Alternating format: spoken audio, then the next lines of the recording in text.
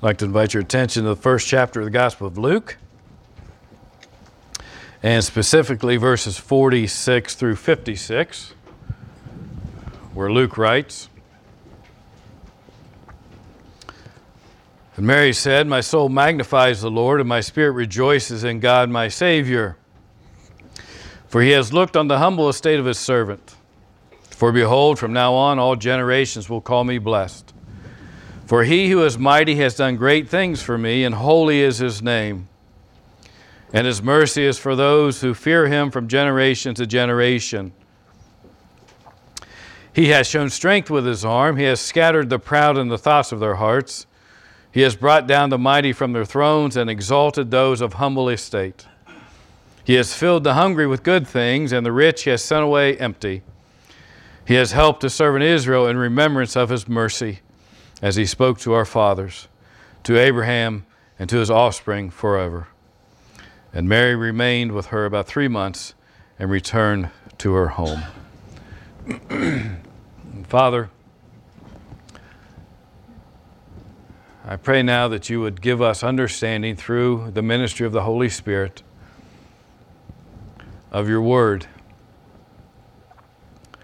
And Father, this passage is, and unabashedly so, all about you. And Father, as tempting as it may be for some to make it all about Mary, it's not about Mary. And Mary would not want it to be all about her. Her very words prove that.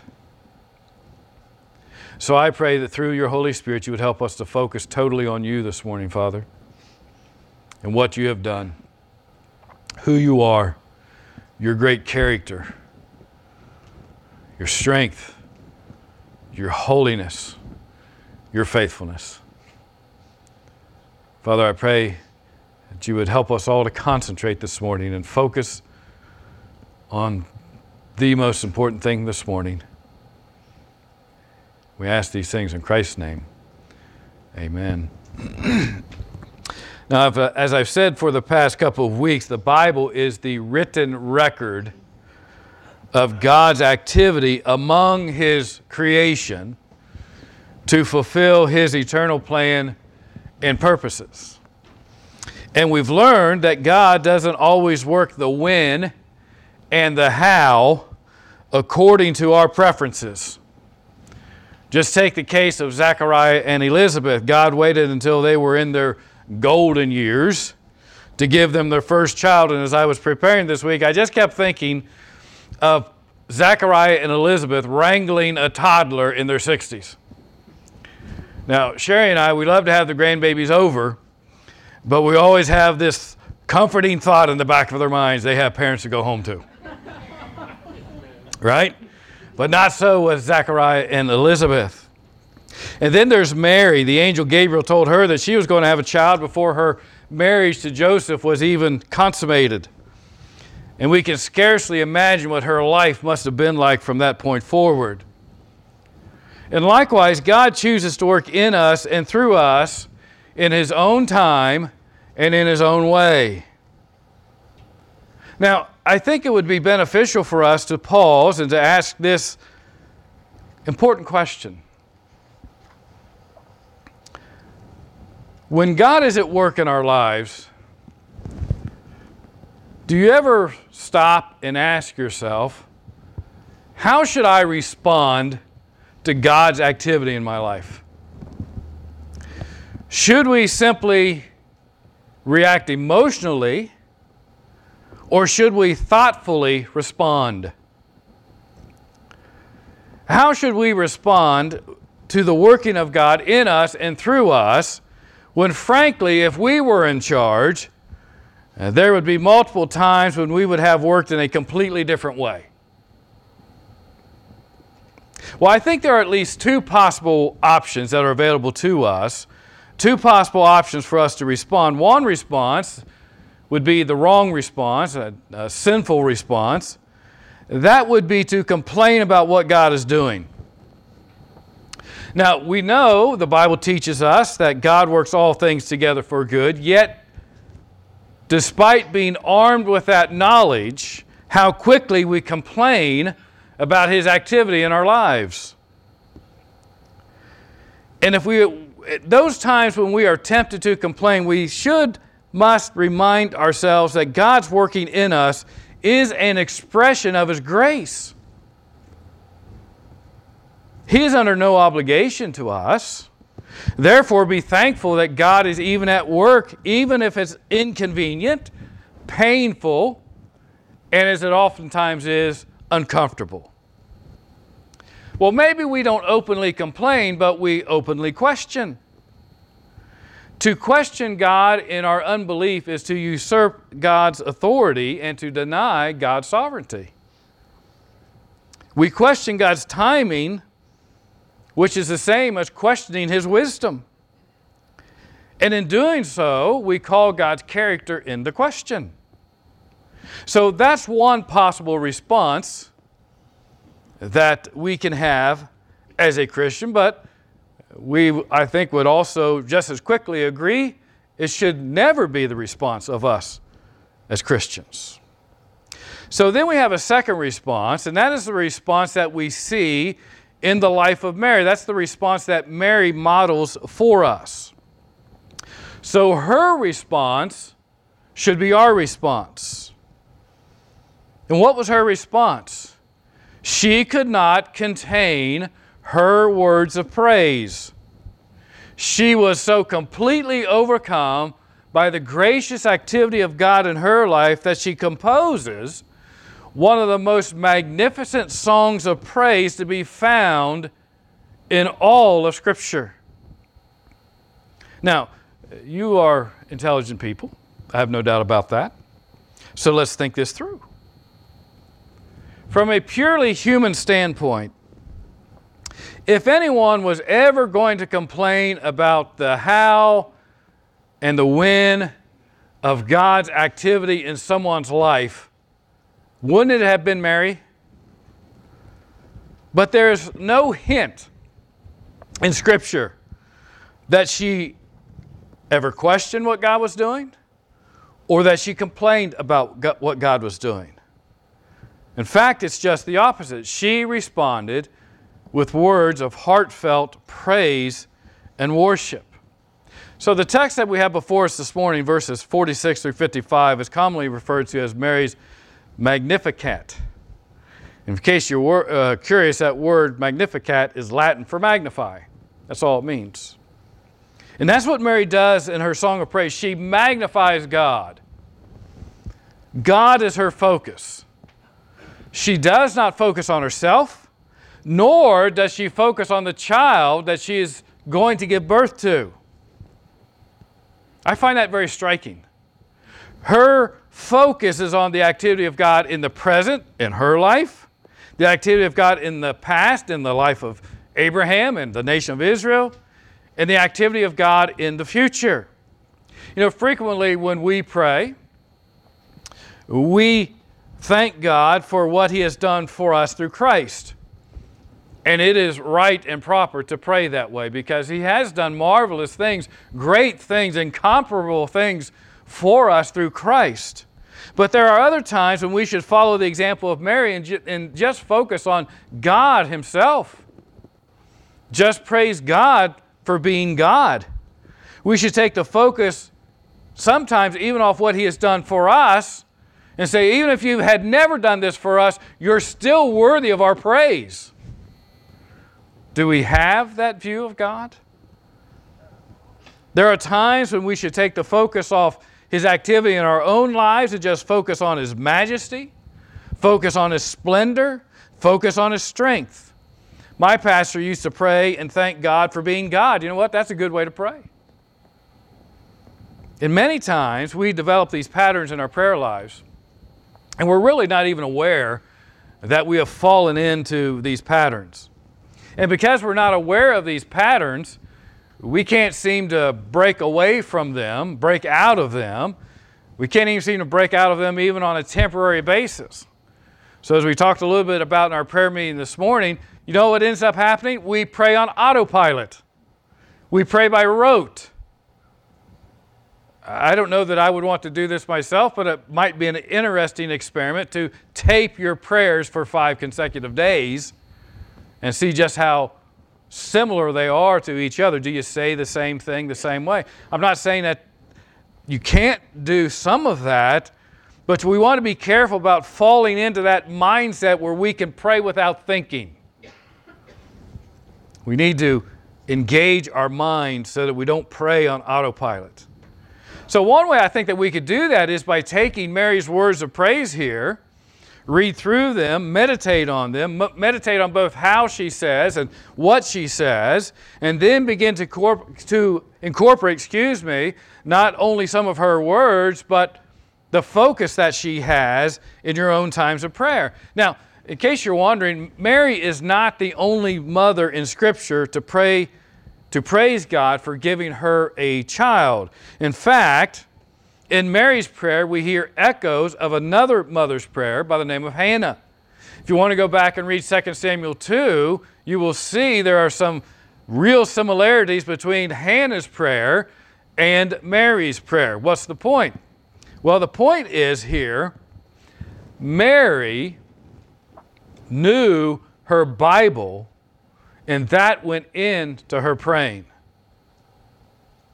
If you want to improve your prayer life, if you want to have perhaps a more meaningful prayer life,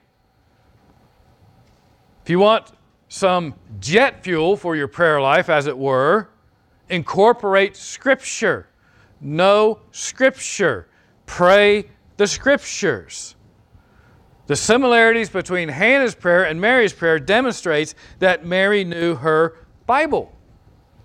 She prayed Scripture.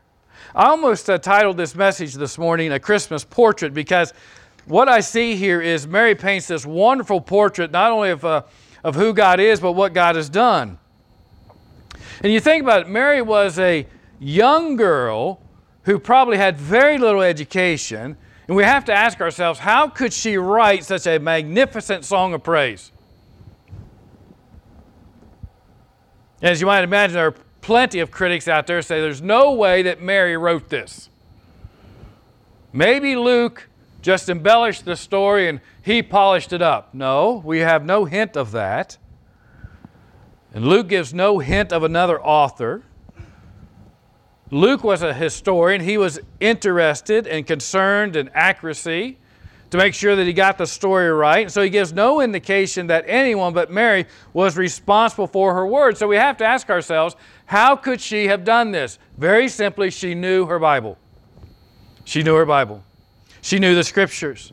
From an early age, she had been taught the Scriptures.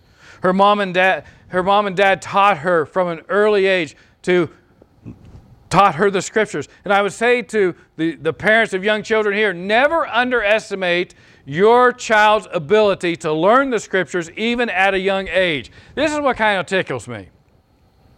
Our kids are always geniuses until we might suggest have them sit in church. Oh no, that's way above them. They could never grasp that. Are you kidding? My grandkids know smartphones better than I do. Right? Let's not underestimate our children's ability to learn. Her parents taught her the Scriptures, and perhaps as they taught her the Scriptures, they turned that Scripture into songs to help her learn. So her parents, maybe her grandparents, studied the Scriptures with her, and they sung the Scriptures with her. You know, one thing that I've noticed about my grandbabies, they love to sing. They love to sing. And the speed at which they pick up the words to the song are absolutely amazing to me. And you know what? I know most of the theme songs to the shows that they watch now. Puppy Dog Pals, I can sing it. Paw Patrol, I can sing it. Blaze and the Monster Machines, I can really sing that one. Bob the Builder, can we build it? Yes, we can. Now, why do I know those songs? Because I've heard them over and over and over again. Mary knew her Bible. How? Because she was taught the Scriptures over and over and over again. And her knowledge of the Scriptures fueled her meditation and led her to praise God as He ought to be praised. So I say again, if you want to improve your prayer life, improve your knowledge of the Scriptures. Use Scripture to fuel your prayer. Now, if you study Mary's words carefully, you will see that she either quotes from or alludes to verses in Genesis, Deuteronomy, 1st and 2nd Samuel, Job, Psalms, Isaiah, Ezekiel, Micah, Habakkuk, and Zephaniah. And some of us are saying, I didn't even know Habakkuk and Zephaniah were in there. But yes, she knew that. So Mary knew her Bible. So there's really two parts of Mary's prayer of praise here. First one is she acknowledges that God exalts the humble. Then second, she acknowledges that God humbles the proud. So let's start with the first part. Mary begins with the words, my soul magnifies the Lord, and my spirit rejoices in God my Savior. Now, what does Mary mean when she says, my soul magnifies the Lord? Simply this, she's making much of God. That's what she's doing.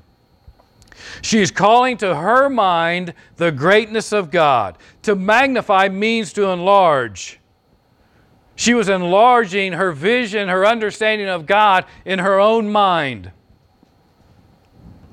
Through her meditation and through her words, she wanted to enlarge her vision of God.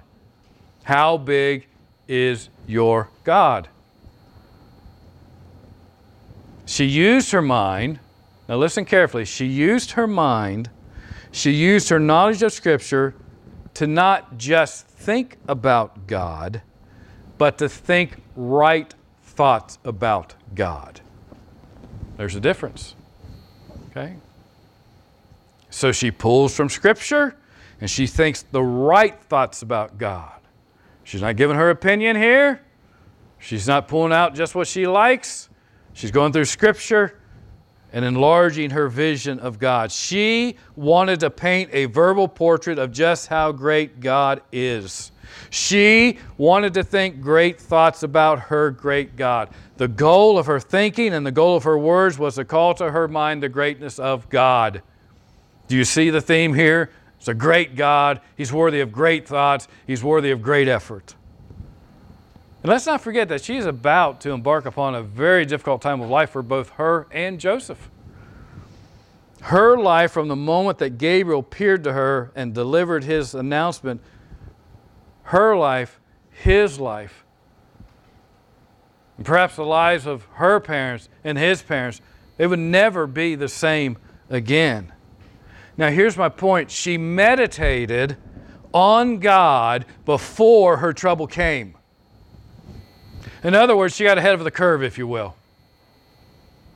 And so many times when trouble comes to our lives because we've not properly prepared ourselves, we've not followed the example of Mary, we've not thought these great thoughts about God, we're left scrambling and scurrying, and we find ourselves discouraged.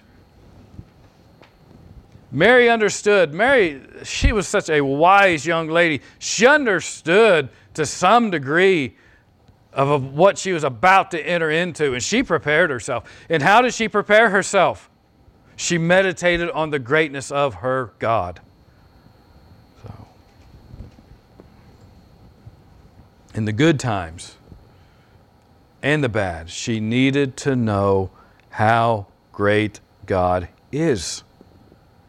She would need to know, she would need to remember just how great and how powerful God is. And so what did she do before the troubles of life began? She began to worship God. Now listen carefully. And she worships Him not by the mindless repetition of phrases devoid of contemplation. No, she calls to mind His character and ties them directly to His activity amongst His creation. And I can't help but wonder if praise wasn't a way of life for her. She thought great thoughts about God, not mindless thoughts about God. She didn't repeat mindless cliches about God, but great truths about God. So she worships God for His mighty power, the power that was going to bring about the virgin birth. She honored him for his holiness. She highlighted his mercy. She praised his faithfulness. Look at verses 46 through 50 with me.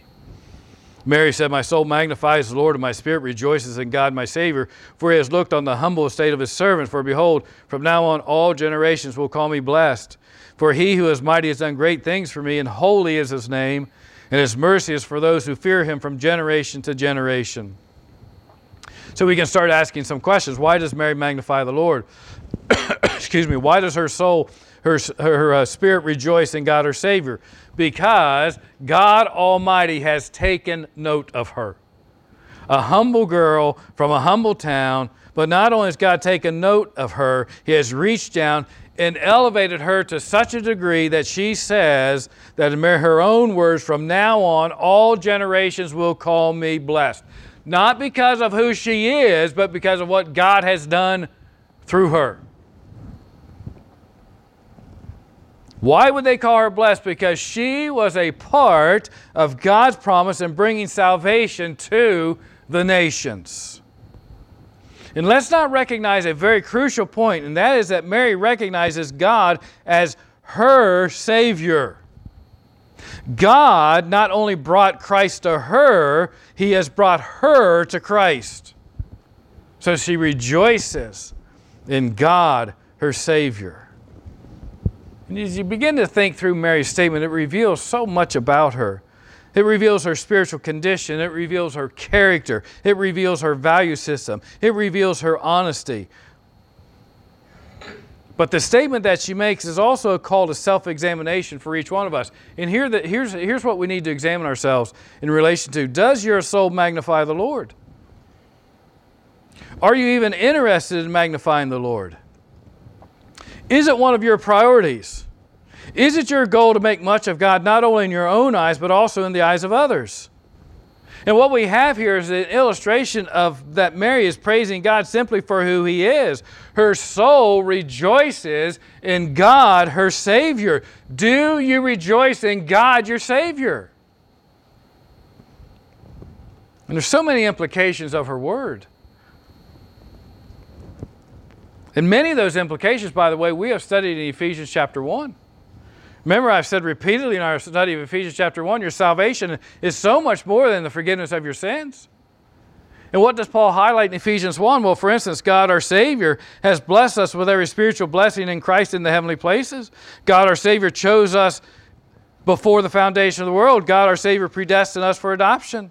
God our Savior has redeemed us. God our Savior has forgiven us. God our Savior has lavished, I love this, lavished the riches of his grace on us. God our Savior has sealed us with his Holy Spirit. God our Savior has made us alive even when we were dead in our trespasses and sins. God our Savior is going to show us for all eternity the immeasurable riches of his grace in Christ Jesus. That's what Mary's rejoicing over. She rejoices in God, my Savior. Why? Because of all that it entails. All that he has done. And to rejoice in God, your Savior, is demonstrated not just by knowing the truth, but by applying the truth. And here's what I mean by that. Do you live in the freedom from the bondage of sin that Jesus has won for you? Have you ever seen a downtrodden prisoner when they got released? No, what do? They rejoice. That brings great joy.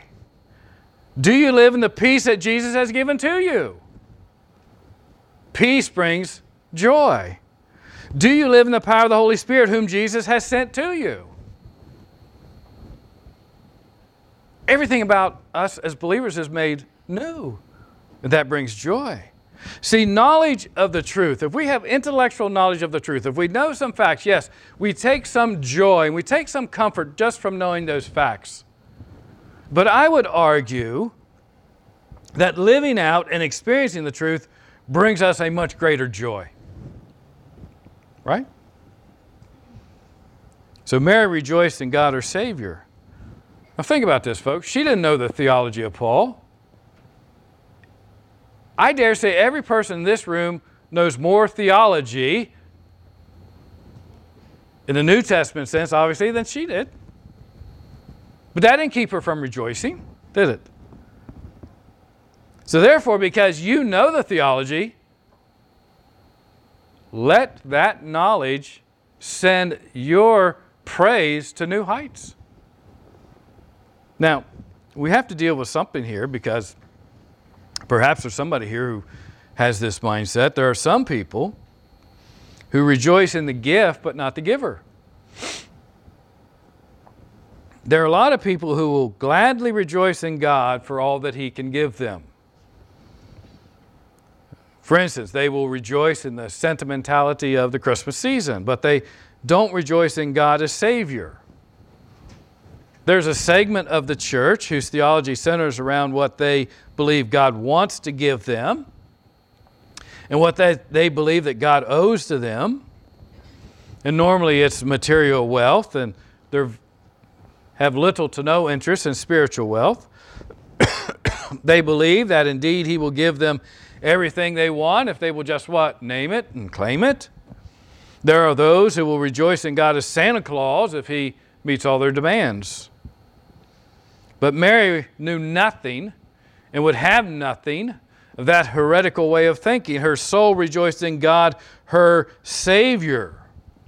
Her entire song of praise is focused on the giver and not His gifts. So I ask you again, are you rejoicing in God, your Savior? Better question, can you rejoice in God, your Savior? Is He your Savior? Remember, in Matthew's account, he makes it clear that Jesus was coming to save His people from what? From their sins. We look at Mary's statement further, it reveals her honesty. You say, well, how so? Because she had an honest evaluation of herself. And although she was pure in a sexual sense, she was grossly impure in a spiritual sense. Therefore, she understands that she needs a Savior. And she realized that God is going to work through her to bring salvation not only to her, but to the nations. So what about you? Can you say that your soul is magnifying the Lord and that your spirit is rejoicing in God as Savior? Now let's not brush this aside. If your soul's not magnifying the Lord, and if your soul's not rejoicing in God as your Savior, then there are two things that may be possible or true of you this morning. First, let me speak to those who profess faith in Christ. If in your heart you have no desire to emulate both the attitude and the actions of Mary, then please, for the sake of your eternal soul, examine yourselves. With the aid of the Word of God and the ministry of the Holy Spirit, seek the answer as to why your heart has grown so cold. What has become the priority in your life? What is it that has captured your heart and captured your affections? Beg the Holy Spirit to show you the source of your coldness and your apathy. And then when He does, and if you are a believer, He will, repent and do as Jesus counseled the church at Ephesus to do, to return to your first love. Second, consider the possibility that you're not a Christian at all. Perhaps you have been misled into thinking that the gospel was God's ticket to your riches. And you're more interested in the gift than you are in the giver of the gifts. Or perhaps you're a cultural Christian. They're not hard to find, especially here in the Bible Belt. Cultural Christians are thicker than fleas on a hound dog around here. Here's a deadly saying. Here's two deadly sayings. And for whatever reason, I have heard these repeatedly over the past few weeks. And they are deadly sayings that will usher multitudes of people straight into hell. You say, wait a minute, man, this is Christmas. What's going on here? Christmas is about God's salvation. I would be derelict of my duty if I sent you out of here and say, hey, have a great Christmas, and you die on the way home and go to hell. Here's two damaging statements. And I've heard these repeatedly here lately. Here's the first one. They were raised right. They were raised right. The second one is they know that's wrong. And do you know who those words are primarily spoken to or spoken about? People who were brought up in church. People who attended church every Sunday. People who perhaps sat under the preaching of the gospel, and because they never cultivated the fear of the Lord, they never experienced His mercy, as Mary describes in her Song of Praise. People who perhaps sat under the steady diet of moralistic preaching, preaching that is powerless and devoid of the Holy Spirit, and therefore lack the power to change them, lack the power to bring spiritual life out of spiritual death. So therefore they were never born again. They have a quasi-Christian background, but that's all it is. It's a background. It's in the past. It has absolutely no impact on the present. They have no desire to magnify the Lord, and their soul could care less about rejoicing in God as Savior. Does any of that describe you? If so, consider the distinct possibility that God brought you to this place this morning for this reason. To expose you to what being a Christian really is. And to expose you to the value system of all those who are truly in Christ. And if your exposure to the truth of Scripture this morning has opened your eyes, and now you see that you're not a genuine Christian, that perhaps you're just a cultural Christian, then know this, that Jesus Christ came into the world to save sinners. And that Mary bore a child, and His name was Jesus, and He has come to save His people from their sins. Mary never mentions a baby. And if you came here this morning looking for the baby in the manger, you won't find Him there. But Mary does mention a Savior, and you will find Him here. So as a minister of the gospel, I beg you to flee the impending wrath of God, the impending judgment of God, the eternal condemnation of God, and flee to Christ. You can see myself or Ben or Todd or Alex or Joey or Don, a multitude of people, and say, explain to me the way of the gospel fully. Don't put it off. And what God has done for her and what God has done for countless others, God will do for you. Mary says His mercy is for those who fear Him from generation to generation. You know, aren't you glad this is the way God works? God always exalts the humble. And the lesson Mary teaches us that God-fearing, humble people like her will be lifted up regardless of their station in life. You know, some people would look at Glades Village and say, why bother? Because God exalts the humble. God uses the humble. God saves the humble. Well, the second part of this is, not only does God exalt the humble, He also humbles the proud. Look at verse 51. He has shown strength with His arm. He has scattered the proud in the thoughts of their hearts. He has brought down the mighty from their thrones and exalted those of humble estate. He has filled the hungry with good things, and the rich He has sent away empty. He has helped His servant Israel in remembrance of His mercy, as He spoke to our fathers, to Abraham, and to his offspring forever. So what Mary begins to do at this point is she widens her circle, if you will. She moves from what God has done for her to praise Him for what He's going to do for the world and for the nation of Israel. Another way that you could divide Mary's song of praise up here would be with these two terms. One would be the mercy of God. The second would be the might of God.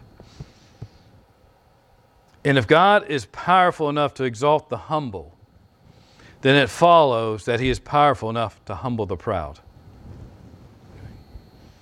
Again, verse 51, 52, He has shown strength with His arm. Notice He has scattered the proud in the thoughts of their hearts. He has brought down the mighty from their thrones and exalted those of humble estate.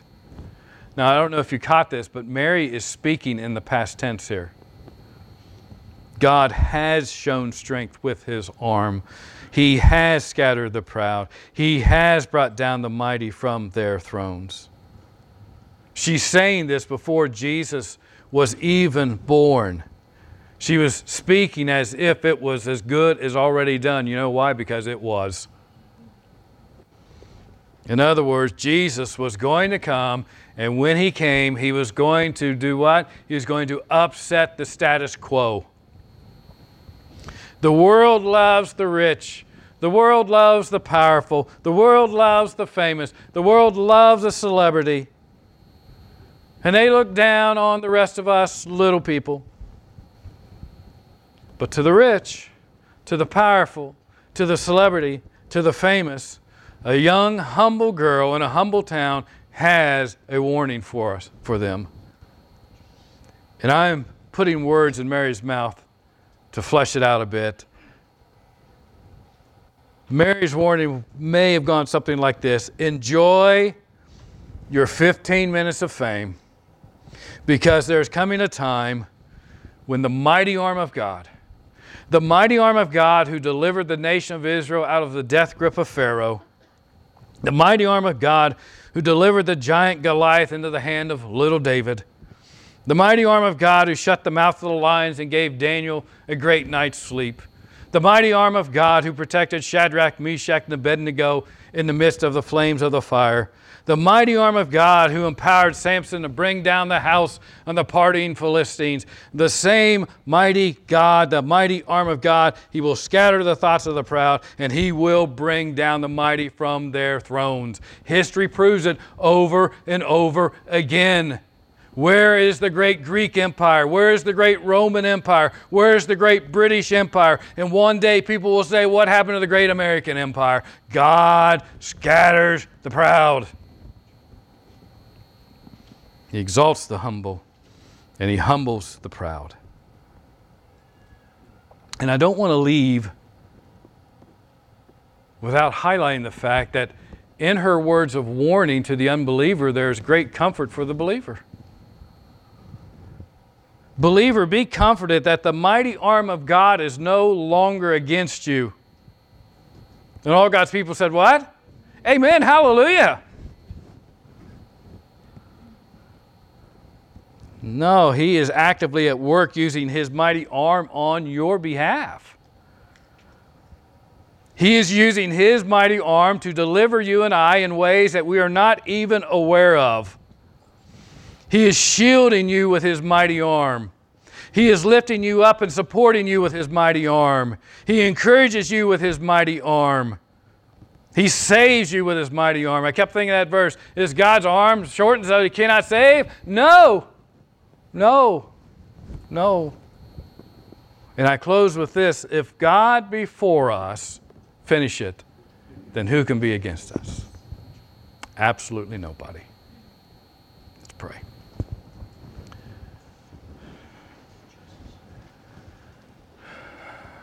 Father, I pray now that you would help us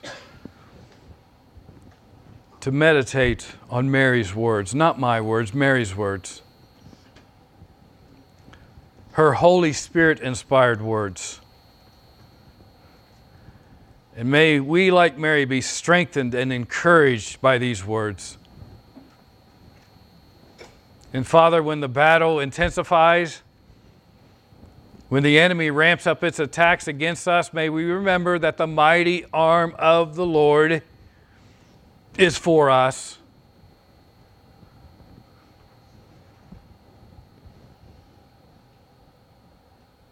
May we find great joy just in who you are.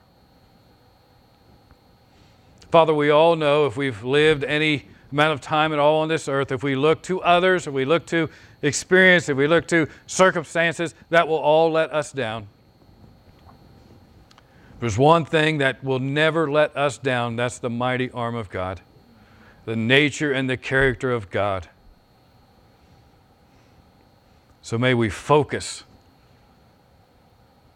May we use every bit of our intellectual capacities to know the Scriptures, to meditate on the Scriptures, and to verbalize the Scriptures in our prayers. And Father, I'm grateful that at one time there was a babe in the manger. But I'm equally grateful that there is now a Savior who stands at the right hand of the Father. And He's interceding for Grace Community Church this morning. He's interceding for all of His children. We thank you for that. We ask these things in Christ's precious, holy, unmatchable name. Amen.